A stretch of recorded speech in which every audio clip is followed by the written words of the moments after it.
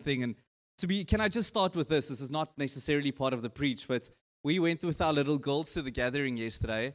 And let me tell you, when you have children, coming to church is really difficult. I know that corner over there, they can say amen to it. It is, it's quite difficult. And so to be very honest, I listened to about a full minute of Andrew's sermon. So I had no clue what he preached about. But I still wanted to be there. I still wanted to be with the saints. And it was still an encouraging time, even though my wife and I have no clue what he preached about. It was still just good being with the saints, being with the people of God. Why am I saying this? I'm just starting and I'm already confused. Anyway, so point is, yes. So Andrew spoke about church and the way we do church, and I did not know that was what he was going to speak about, but point is, I think it will tie in well with Andrew's message as well, and it's something that I had on my heart to speak about, so that's cool. But firstly, I'm going to read you a scripture quickly and say this. I just want to tell you a story. So when I was at school, actually before I got saved, when I got saved, it's really interesting how God changed every aspect of my life. I look back and I'm like, that is really strange and interesting actually.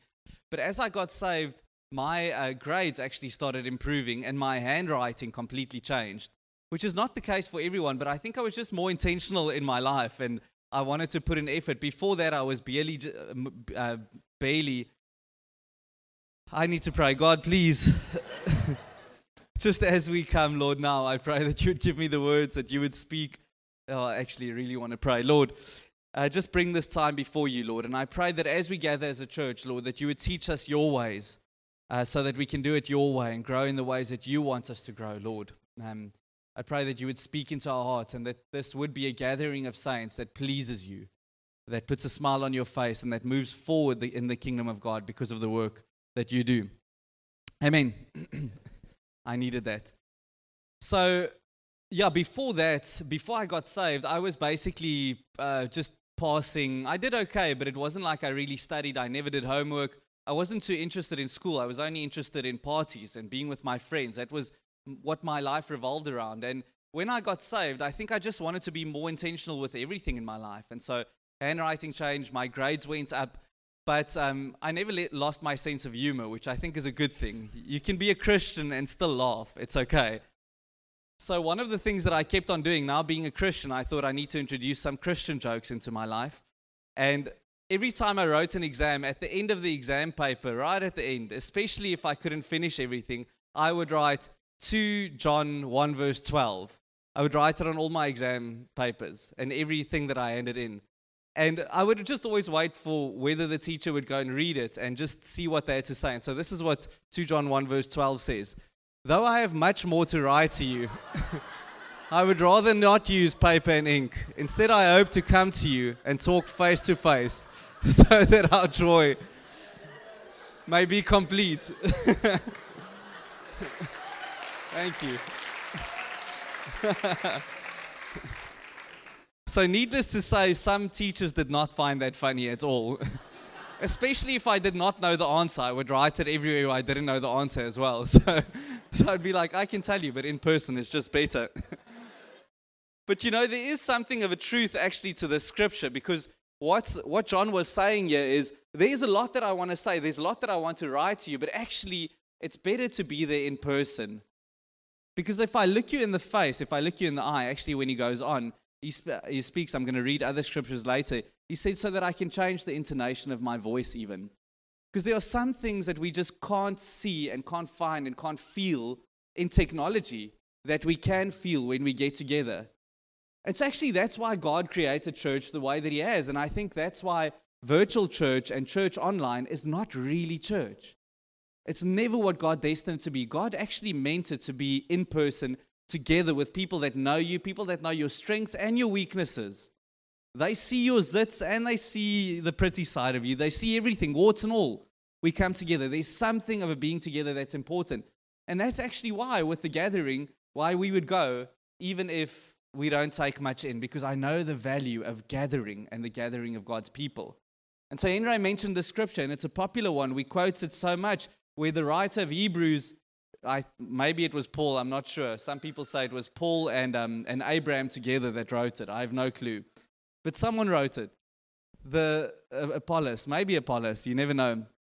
But the writer of Hebrews, he encourages the people of God and he says, do not neglect the gathering of the saints. Now, we have to stop and ask the question, why would this be such an emphasis? Why would the writer of Hebrews make that such a big thing? Because if he made it such a big thing, then we need to live it out. We need to know that it's much better for us to be together in person. So what I want to do today is it's a little bit of a different preach. There's actually 13 points to it, which is a lot. So, but it's fine. I've still got an hour and a half left, right? And that's just a joke. There's 13 points to it, but the reason there are 13 is what I'd like to do is I want to give us a glimpse of what the early church looked like when they got together in the book of Acts. And so if you open up the book of Acts and you had to ask the author, which is Luke, it's the same guy who wrote Luke. He was a doctor. We call him Dr. Luke. You had to sit down with Dr. Luke and say, Doctor, he was a physician. He was a doctor. What was it like when the early church came together? Because if he could tell us that, if we could get a glimpse, then those are the things that we should aim for, right? Those are the things that we would want to see when we get together, that we want to give ourselves to, that we want to tweak if we're not seeing it. And those things would encourage us to make sure that we get together in person as much as we possibly can. So if you read through the book of Acts, I think there was much more than that, but there are 15 specific instances where we see the church gathered. Mostly it's the church, the saints, every individual, but there are a couple of these instances where it's also only the leaders coming together. And out of those 15, 3 of them are grouped together, so that's why I just got to 13, because I've put 3 of them together. But I want to look at the 13 instances, actually, in the book of Acts, where the church came together and see what we can learn from them. Are you ready? Okay. It's an interesting thing to do. I've never done this. But actually went through the book of Acts and see where does the church actually gather and what can we learn? Because it's not only Acts 2:42 to 47, which we read about so much in Josh 10. So the first time the church gathers is actually before the outpouring of the Holy Spirit. If you're taking notes and you want to write down, I'll give you the scripture references. The first gathering is in Acts 1, verse 1 to 11. And this is a really interesting thing. It's before the outpouring of the Holy Spirit. It's before, in a sense, the church was birthed and started growing. It was still just a group of 120 people that got together. And actually, this first time, it was a gathering of, seems like it was 40 days of the church coming together and being taught by Jesus himself. I mean, that's insane. After his resurrection, it's after he died, went to the grave, and was resurrected. Let's read together in Acts 1, verse 3 to 4. Jesus presented himself alive to them after his suffering by many proofs, appearing to them during 40 days and speaking about the kingdom of God. Can you imagine that? The resurrected Jesus coming to you and teaching you about the kingdom of God.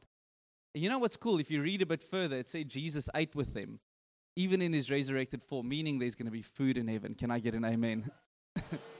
I mean, if Jesus ate, even in his resurrected state, then there must be food. And other instances, we see the angels eating. So, I mean, and it's all the vegans, sorry, but they ate fish as well. So, there's going to be food in heaven. And we're going to eat with God. That must be amazing. And while staying with them, he ordered them not to depart from Jerusalem, but to wait for the promise of the Father, which he said, "You have heard from me," speaking especially of the Holy Spirit. Now, I want to just stop with each of these and see what can we learn from these instances. And I want to say that Jesus was looking forward to the birth of the church. And the church, who was not calling themselves the church at that stage, were already coming together for these 40 days and being taught by Jesus. And Jesus specifically, the Bible says, he taught them about, 1, the kingdom of God, but he also taught them, 2, about the promise of the Holy Spirit that would be with them. And the promise of the Holy Spirit here specifically was Jesus saying, it is better that I go, because when I go, I will send my helper, the Holy Spirit, to be with you. Jesus was teaching in the first church meeting after his resurrection the value of the Holy Spirit, being with you and walking with the Holy Spirit. And that's a lesson that church leaders need to learn definitely. We need to be led by the Holy Spirit, not led by programs, not led by vision, not led by numbers. We need to be led by the Holy Spirit and ask God, what is it that you want to do? How is it that you want to build? Where do you want to emphasize in your church? That is the way that we're supposed to be. But actually, for every saint in the life of the church, we are supposed to be a people that are led by the Holy Spirit. This is what Jesus was trying to impart in them. He said to them, I know it was good while I was with you, but it's going to be even better. Imagine that. I would have loved to walk with Jesus on the earth. I would have felt like that is the biggest privilege. And Jesus said in his own words, yes, that's good, but there's something even better. Do we really believe that? Do we believe there's something better than walking with Jesus on the earth? Well, he said it. He said walking with the Holy Spirit is even better. So when we come together, we should be a spiritual people. We should be a people that hear the voice of God, that feel the leading of the Holy Spirit, that give ourselves to Him, that are not naturally minded, but that are those who seek Him, seek His will, and seek His voice. Okay. So that's the first thing. And actually, I want to say to you in Acts, let me tell you this quickly. When I got saved, I remember receiving this teaching of the Holy Spirit because, I always knew about God the Father. He was the angry one in the Old Testament, and Jesus is the friendly one in the New Testament, right? That's how we were taught. It's not the truth, but that's how we were taught. And you would never hear about the Holy Spirit. You never hear. And when you heard about the Holy Spirit was a thing, not a person. He wasn't a person that would come close to you. It was just a thing. And in the church that I actually went to after I got saved, the Holy Spirit would come once a year at Pentecost. It's like, He was free to do whatever you want, but just for those few days, the Holy Spirit could come. Other times, He wasn't as welcome. And I remember the guy who led us to the Lord. He spoke to us about the Holy Spirit, and he prayed for us that we would be filled with the Holy Spirit, be baptized with the Holy Spirit, which is really important. After you've come to the Lord, after you've been baptized in water, you also need to have an experience of being prayed for the Holy Spirit. And I remember him lining all of us up and starting to pray for us. And I've told this story before. And we'd pray for the first person, poof, they would fall over. And I thought, oh, no, this is cool. I actually thought it was cool. Prayed for the next person, fall over. Pray for the next person, fall over. Poof, fall over. Came to me, nothing. Pray for the next person, poof, fall over, fall over. Everyone's flat on the back. To such an extent that I went to one of the pastoral counselors afterwards saying, I don't understand what's wrong with me and with my faith. And he said, I think that shame, he was just really trying. He said, if everyone fell, who would be there if there was an emergency? Who would be who would be standing? That was his advice to me. What if a fire broke out or something? But there is something in the church when we come together. How much do we emphasize this? Okay, you're saved, but do you walk with the Holy Spirit? Have we prayed for you for the infilling of the Holy Spirit so that you would flow in the gifts of the Spirit as well? That you would speak in tongues, maybe. It's not necessary for everyone, but we all can try because Paul said, I'd love all of you to pray in tongues. Have you prophesied? Have you had a word of knowledge that we walk in these things, that there are evidences of the Holy Spirit with us? And that is, yes, praying, but also Acts 2:38 said, you will, when the Holy Spirit comes upon you, when you repent, when you are baptized in water, you will receive the gift of the Holy Spirit. So yes, there is a special infilling when we pray and we experience Him in His power, but every saved Christian, I believe, can walk with the Holy Spirit. And I want to ask you, where you're sitting, have you forgotten about Him? Is it all intellectual? You read about the Father in the Old Testament, Jesus in the New. But what about walking with the Holy Spirit? When last have you seen a miracle? When last have you heard Him speaking into your heart? When last have you eagerly desired to walk in the spiritual gifts? When did you stop knocking on God's door saying, please, I want to walk in the gifts of the Spirit? Because we need them. That is how the church will be built up. Second one, Acts 1, verse 12 to 26. The church gathers again. They come together again before the outpouring of the Holy Spirit. And this time it is to elect a new apostle. They had one apostle. In leadership teams, Andrew always says this, even Jesus lost one. Because Judas was the one that betrayed him. And same in church, you will sometimes even have leaders that go rogue. Can I say that is why this is a different message. There's going to be a lot of you need to take out something to write down whatever God speaks into your heart, because it's not going to be a systematic 3-point sermon. There's going to be lots of nuggets, and I believe that God will speak to you through some of the nuggets. But I think this is important.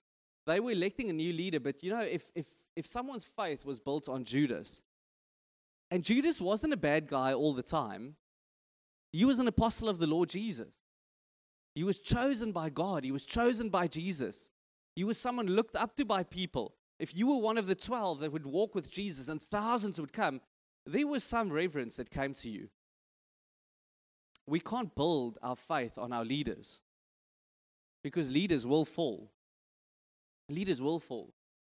Hey, and I'm trusting, man, we're not above falling. I think it's so beautiful what Mornay did here. It's something you don't find in churches often. Leaders being open, being transparent, saying these are the areas of sin in my life. But let me tell you, when you're a leader, there is a temptation on you to hide away the sin that is in your life. And when you keep things in the dark, that is where the devil plays. And I think there are so many leaders in this country where the Bible says, strike the shepherd and the sheep go astray. The sheep scatter. And the devil knows that. The devil is after leaders, right? He's really after leaders. And so we need to be praying for our leaders. And if you're in a leadership position, you need to be saying, God, please keep me. Lead me far from temptation. I want to stay faithful to you. I mean, there's churches in Stellenbosch at the moment, a church that's really going through severe leadership issues. It could scatter an entire church. But we are supposed to be a people that say, I build my faith on Jesus. It's not what I was wanting to say, actually. So they come together and they need to elect a new apostle. And let me read for you Acts 1 verse 14 firstly. Just to show you how the church gathered, because this is a beautiful lesson that we can learn here. It says, all these with one accord. What was the first car in the Bible? It was a Honda Accord, right? Is that a bad joke? Thank you. Because they were all in one accord. Okay. Anyway, all right. All these with one accord were devoting themselves to prayer, together with the woman and Mary, the mother of Jesus, and his brothers. The women don't always get mentioned. The fact that they get mentioned is a special emphasis on the unity of the fact that everyone was together. The church came together in unity. You know, it's when there is unity that God commands a blessing. When we come together and we all have our eyes to Jesus, we all listening to the same thing. We all want to follow God with everything that is in us. We all want to sort out the offenses between one another so that we can run fully. Same vision. So when that happens, that God blesses, that we come together in unity. And that is the picture of this early church that we had. And right after this, we'll see the Holy Spirit being poured out because there was unity.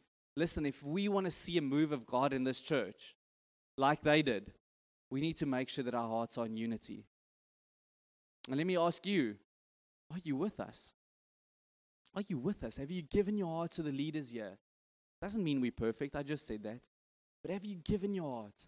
Are you here not because it's nice, not because your friends are here, but because you want to serve Jesus, you want to lay down your life, you're willing to sacrifice anything because you want to follow Him and His purposes?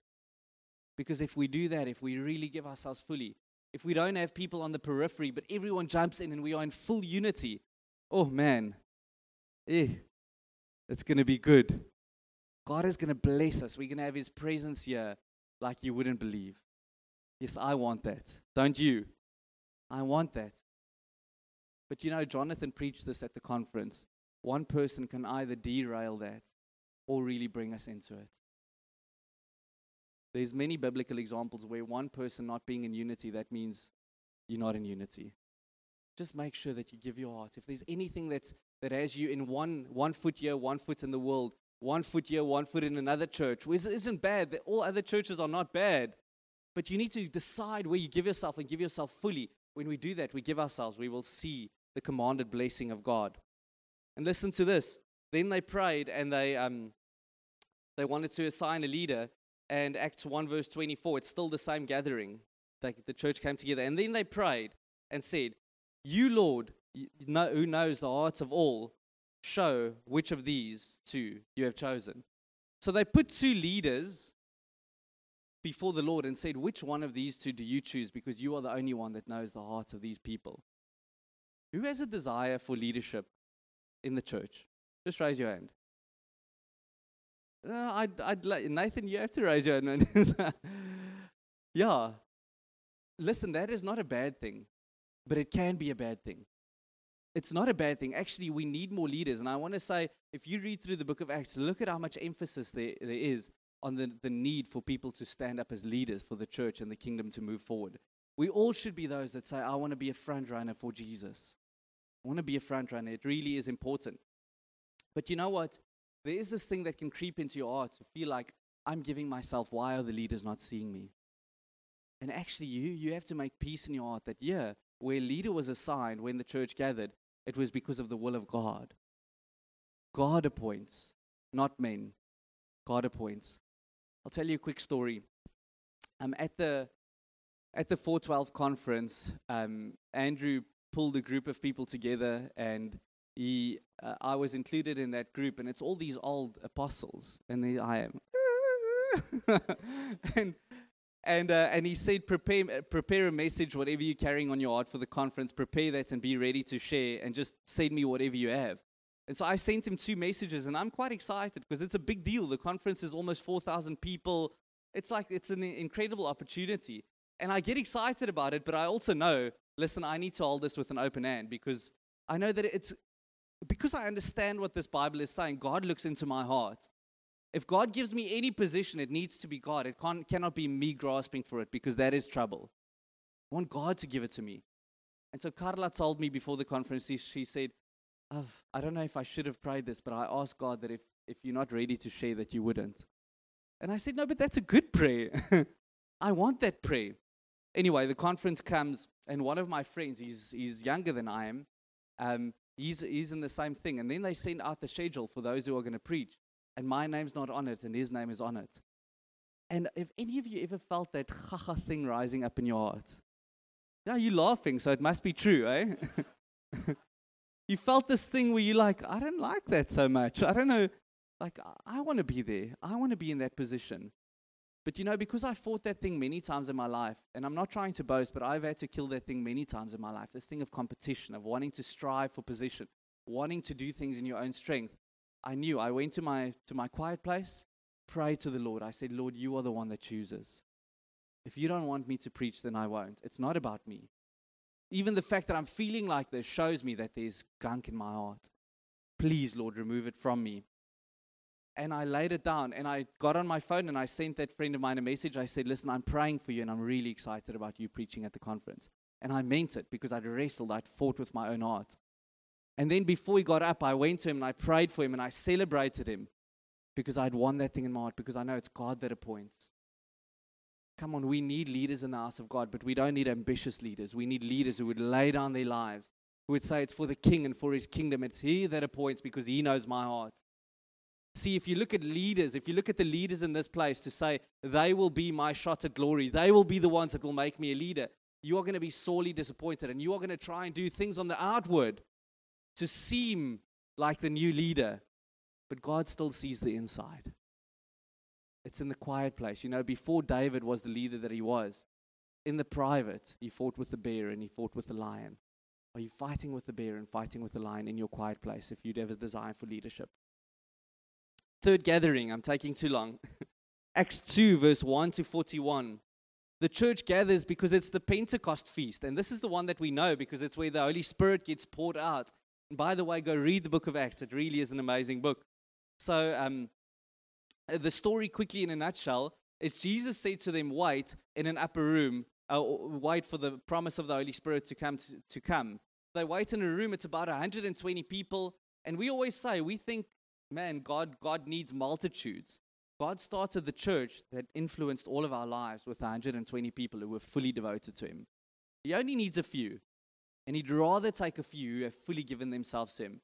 So these people are waiting, they're praying, they're waiting in this upper room, and as they're waiting, on the day of Pentecost, this feast that the Jews celebrated, the Holy Spirit came upon them, and it was like tongues of fire. They started speaking in tongues. And as they did that, Jews started coming around and saying, what the heck is going on here? These people are carrying on like they are drunk.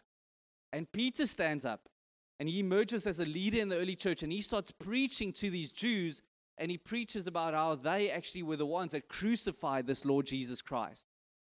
And then in verse 41, I'm just going through this quickly. Acts 2, verse 41, it says, so those who received Peter's word were baptized, and there were added that day about 3,000 souls. Now here's what I want to emphasize. The church was built by those who received the word of God. It was not built by attendance. It was built by those who received the word of God that were cut to the heart and who acted on what was done in their heart. That was the church. Now, we can so easily fall into the temptation when people ask you, how big is your church? I can tell you how many people attend on a Sunday.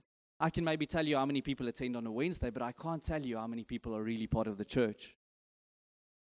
Because it's only those who are cut to the heart, who have really given their lives to Jesus, that are fully part of the church of Jesus Christ and act on it. They were baptized.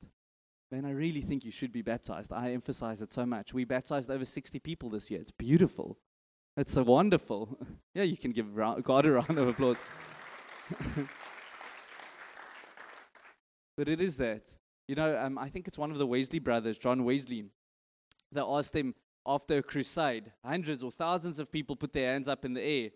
And they asked him how many people got saved. And he said, I'll tell you in a year's time. That's how you know. Who's part of this church? I don't know. I'll tell you in a year's time. I'll tell you as we see people walking with the Lord, giving themselves, walking through the trials and tribulations. That's how we see acting, being obedient to God, being saved, being baptized. Those are the people who are part of the church of God.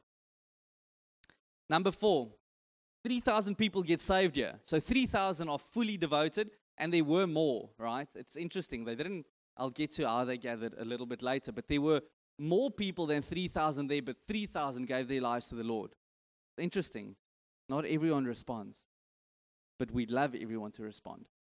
Then as soon as that happens, the 3,000 start gathering as a church. We see another gathering. That's the 4th one.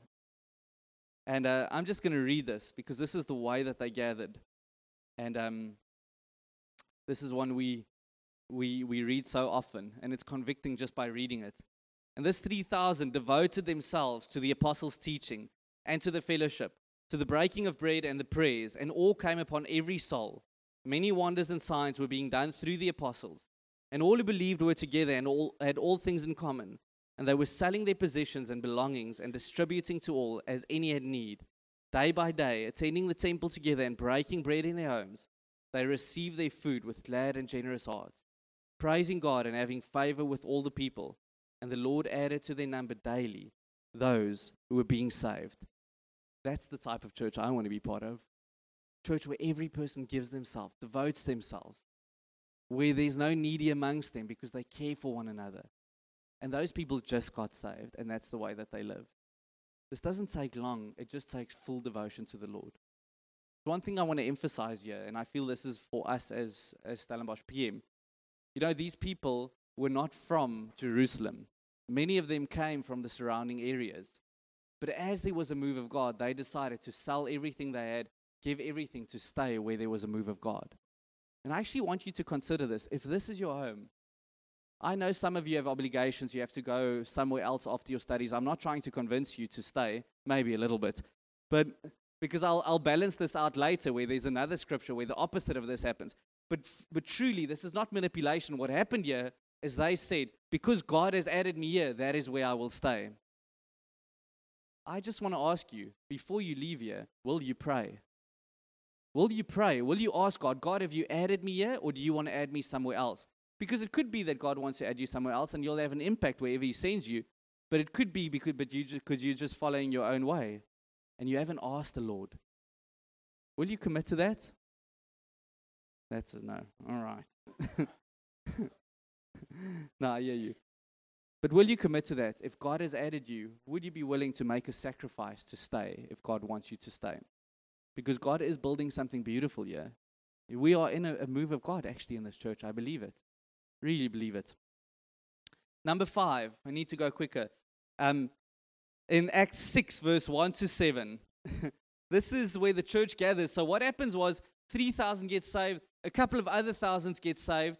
And so the church is growing. It's a church of thousands of people. We're going to look at how they gathered now. But it's a massive church in Jerusalem that gets together.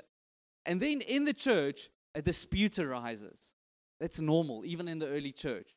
There was a dispute between the Hebrew-speaking Jews and the Greek-speaking Jews about the distribution of food and how to care for the widows in the church. And so they were sort of on the verge of a church split. This was a really difficult thing.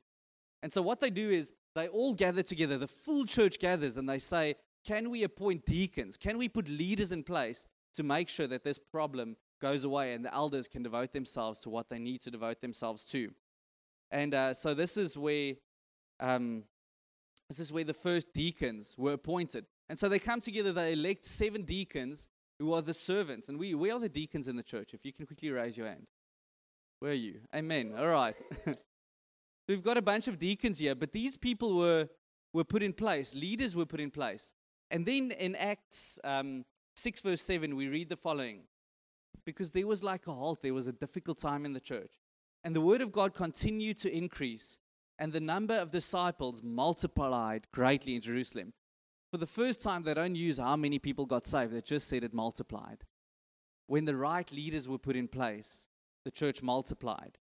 And a great many priests became obedient to the faith. You know, I just want to speak to you and say, we honestly do need leaders in this church. And we're not the type of church that's just going to appoint leaders because of need. It needs to be people that have given their lives and that God raises up. But we need leaders. We've got 20 communities at the moment, groups that meet midweek. But we've got lots of people, I believe, that are not in communities. And those who were at the gathering last night, Andrew put it quite funnily. He said, if you're not part of a home group, are you even serving Jesus properly? And there was context to it, but he was just saying, man, we need to be in a place where we can give ourselves as well, where we can act out our gifts, where it's not only about receiving, but it's about giving, and we need to be in smaller groups to do that. But we need many more. And so early next year, we're looking at starting about 8 or 9 new communities. But we need more leaders to stand up, and God needs to do that in people's hearts. I want to say, guys, man, look, we've got these amazing girls in the church that are running for Jesus. I want to just stop guys and say, come on, man. We need guys who are willing to lay down their lives and say everything for Jesus. Hey, and I'm speaking as one who's gone through the process. We need guys who will stop looking at porn and be willing to get through those things so that they can be used in the house of God. Okay. Awkward. All right. Number 6. Acts 8 verse 1 to 13. So this is an interesting one. So the church keeps growing and they gather, they come together on Sundays as well, we learn, but they have these bigger gatherings. And then a guy called Saul, who wrote most of the New Testament, he comes, and along with other people, they start persecuting the people of God and start killing Christians, putting them in jail. And so this gathering is interesting because what happens is the people start scattering as there's persecution. And it's just really interesting as you read this. It says, as they scatter, they meet in different places. The value of church, the value of being together is in them so much that they're willing to start new churches wherever they go, actually. And that's a beautiful thing to see. Because, you know, if we have the value of gathering and we know how important it is for us to be with the people of God, then we will make a plan no matter what. We'll start something if we have to. So Alicia's here. She's moving to Bredasdorp. Nee, that's what I heard. And Carla and I spoke about that because, you know, Bredasdorp, if she goes there and the value is in her and she's like, I love Jesus and there needs to be a healthy church in Bredasdorp, if there's not something, why not start it? That's what they did. It was average Joes that said, as persecution, as there was pressure, wherever they went, they preached the gospel, and where people came together in community, they planted healthy churches, and the apostles went around. I'm not saying you should do it. I'm just saying if you can't find a healthy church, then do it. Plant a church. We'll come support you. If you get 20 people, we'll come support you. Okay. Yeah. Will we do it? If you get 20 people that you can gather on a Sunday morning, we'll come support you. Honestly, we'll really do it. We'll come support you because we need that zeal in people to say, we will be a going people. And where we go, I'm not going to isolate. When there's pressure, I will still keep gathering because you know what? There's always going to be pressure in life. And I want to say again, preaching to the choir, but we've got a lot of students going through exams at the moment. That's a little bit of pressure. For some, it's a little bit of big pressure because if you fail, it can be big pressure. But I want to say these things are like the training grounds for us. To say, if I can do it now and still be devoted to the fellowship of the saints, even when it's difficult, then I'll make it work when it's more difficult out there. We cannot let things stand in the way. One day you're going to have children. That's going to take some of you out of church completely. Don't let it happen. Be devoted now. Face the trials now. Face the difficulties now. Come through it now. You have an exam tomorrow. Study hard. Come to church. Devote yourself. Because as you learn that, then the bigger things will not keep you from being devoted to the people of God. I remember after I went through a church discipline case, it was now 2 years ago, and I remember that was a really difficult time for me. And so I lead this church, but I had to step off and someone else came to lead the church in my place. And I remember coming to church, I'm not a leader, you're feeling a bit ashamed, you're feeling like, oh, God is working on me, I feel full bruise. And I just knew that I had to keep devoting myself to the people of God. And we had one worship session, and Max stood here and he said, I want people to come stand on the stage and worship God. Everything in me wanted to go sit in that baby's room and act like a baby.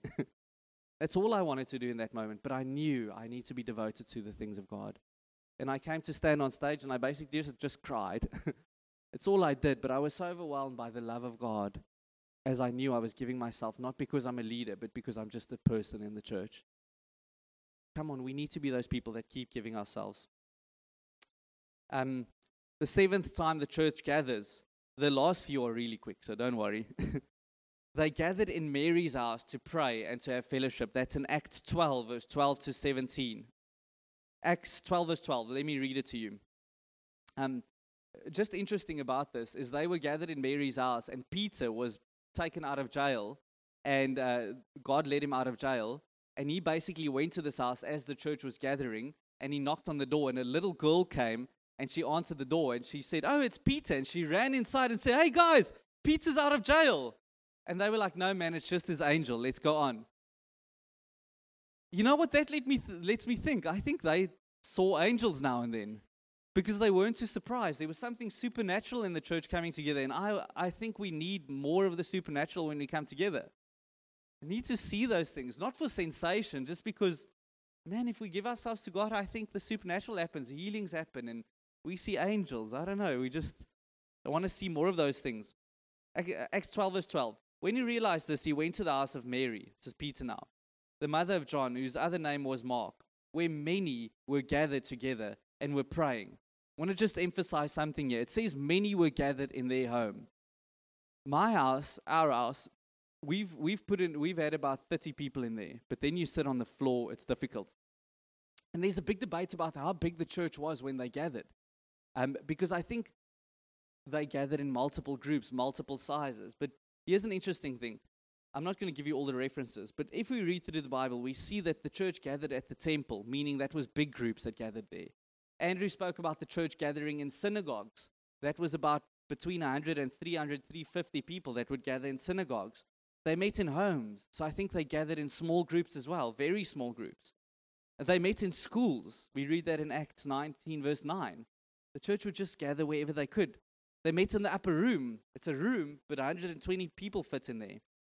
We read that wealthy families had large rooms where they could entertain people up to 150. So when you read about the church that meets in someone's home, it could have been 150 people that met there.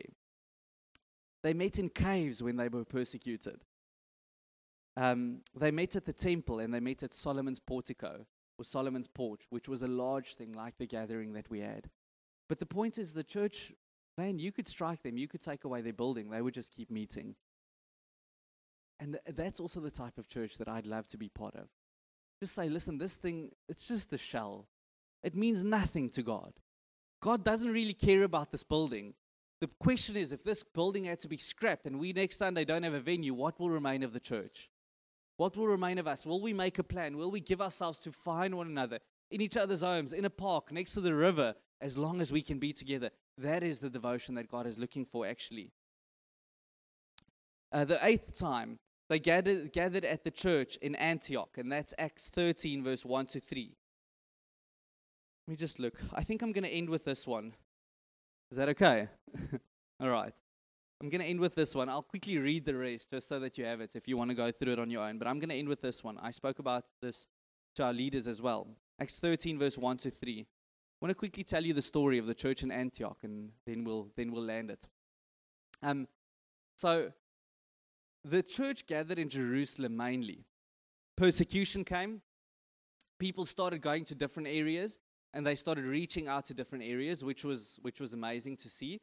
And then there was this town called Antioch. And in Antioch, just normal saints went there and they started preaching the gospel.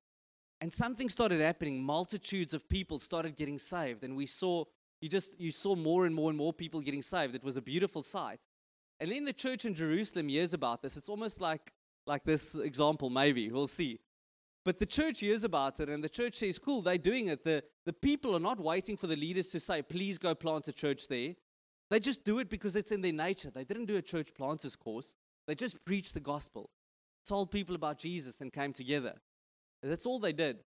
And so the church hears about that. They send Barnabas. Barnabas goes over, and the Bible says Barnabas saw the grace of God at work. Barnabas was like, God is doing something here. God's doing something here, just among the people. It wasn't a leader, it's just the people. God is doing something here. Goes back to the church in Jerusalem, and he gets them. He says, listen, we need some reinforcements there. I think I should go. I'm going to start go and lead that church. Don't you want to send Paul with me? I mean, if I had to pick, I would pick Paul as well. Don't you want to send Paul with me? They go. We don't know this, but Paul, for I think 13 years or 9 years, I can't remember exactly, goes and he serves under another man. We always think Paul was only the one that served as a leader of leaders. For many years, he served under someone else, which is a beautiful lesson in itself, because we're always so hasty to just be the top leader, but we need to come under other leaders as well. So Paul goes, and they go and they lead this church in Antioch, and as they lead it, it becomes one of the most influential churches in the New Testament. Now, here's the interesting thing about that church. It was started by average Joes, just living out what God has put in their hearts. And I spoke to the leaders the other day, and I said to them, you need to stop waiting for the leaders to tell you what to do. You need to go. What is on your heart? Which people are on your heart? Start reaching out to them. Don't wait for the church to initiate. You initiate. And when there's the grace of God, the church sends reinforcements. That's the way that it's supposed to happen. I told them there's a couple of places. When I drive through this town, there's a place called Boerland College. No, Boerland College. I don't think we've got a single person in this church from Boerland College. I don't think anyone in Stellenbosch reaches out to the people who live in Boerland College. I've never seen it. I've never heard it. I've never seen churches going in there. They've got a residence there at the back. I don't know if anyone reaches out to them. But I want to say, stop waiting for us. If that's in your heart, if you see those people, why are we not going in there preaching the gospel to them?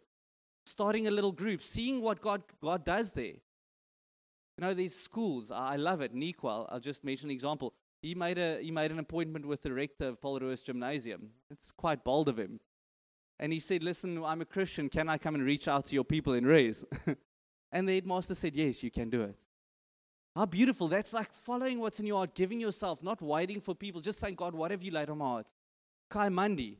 We've got a Puma. There we go. Got Puma fun. Am I saying it right? Puma. There we go. Puma from Kai Mandi.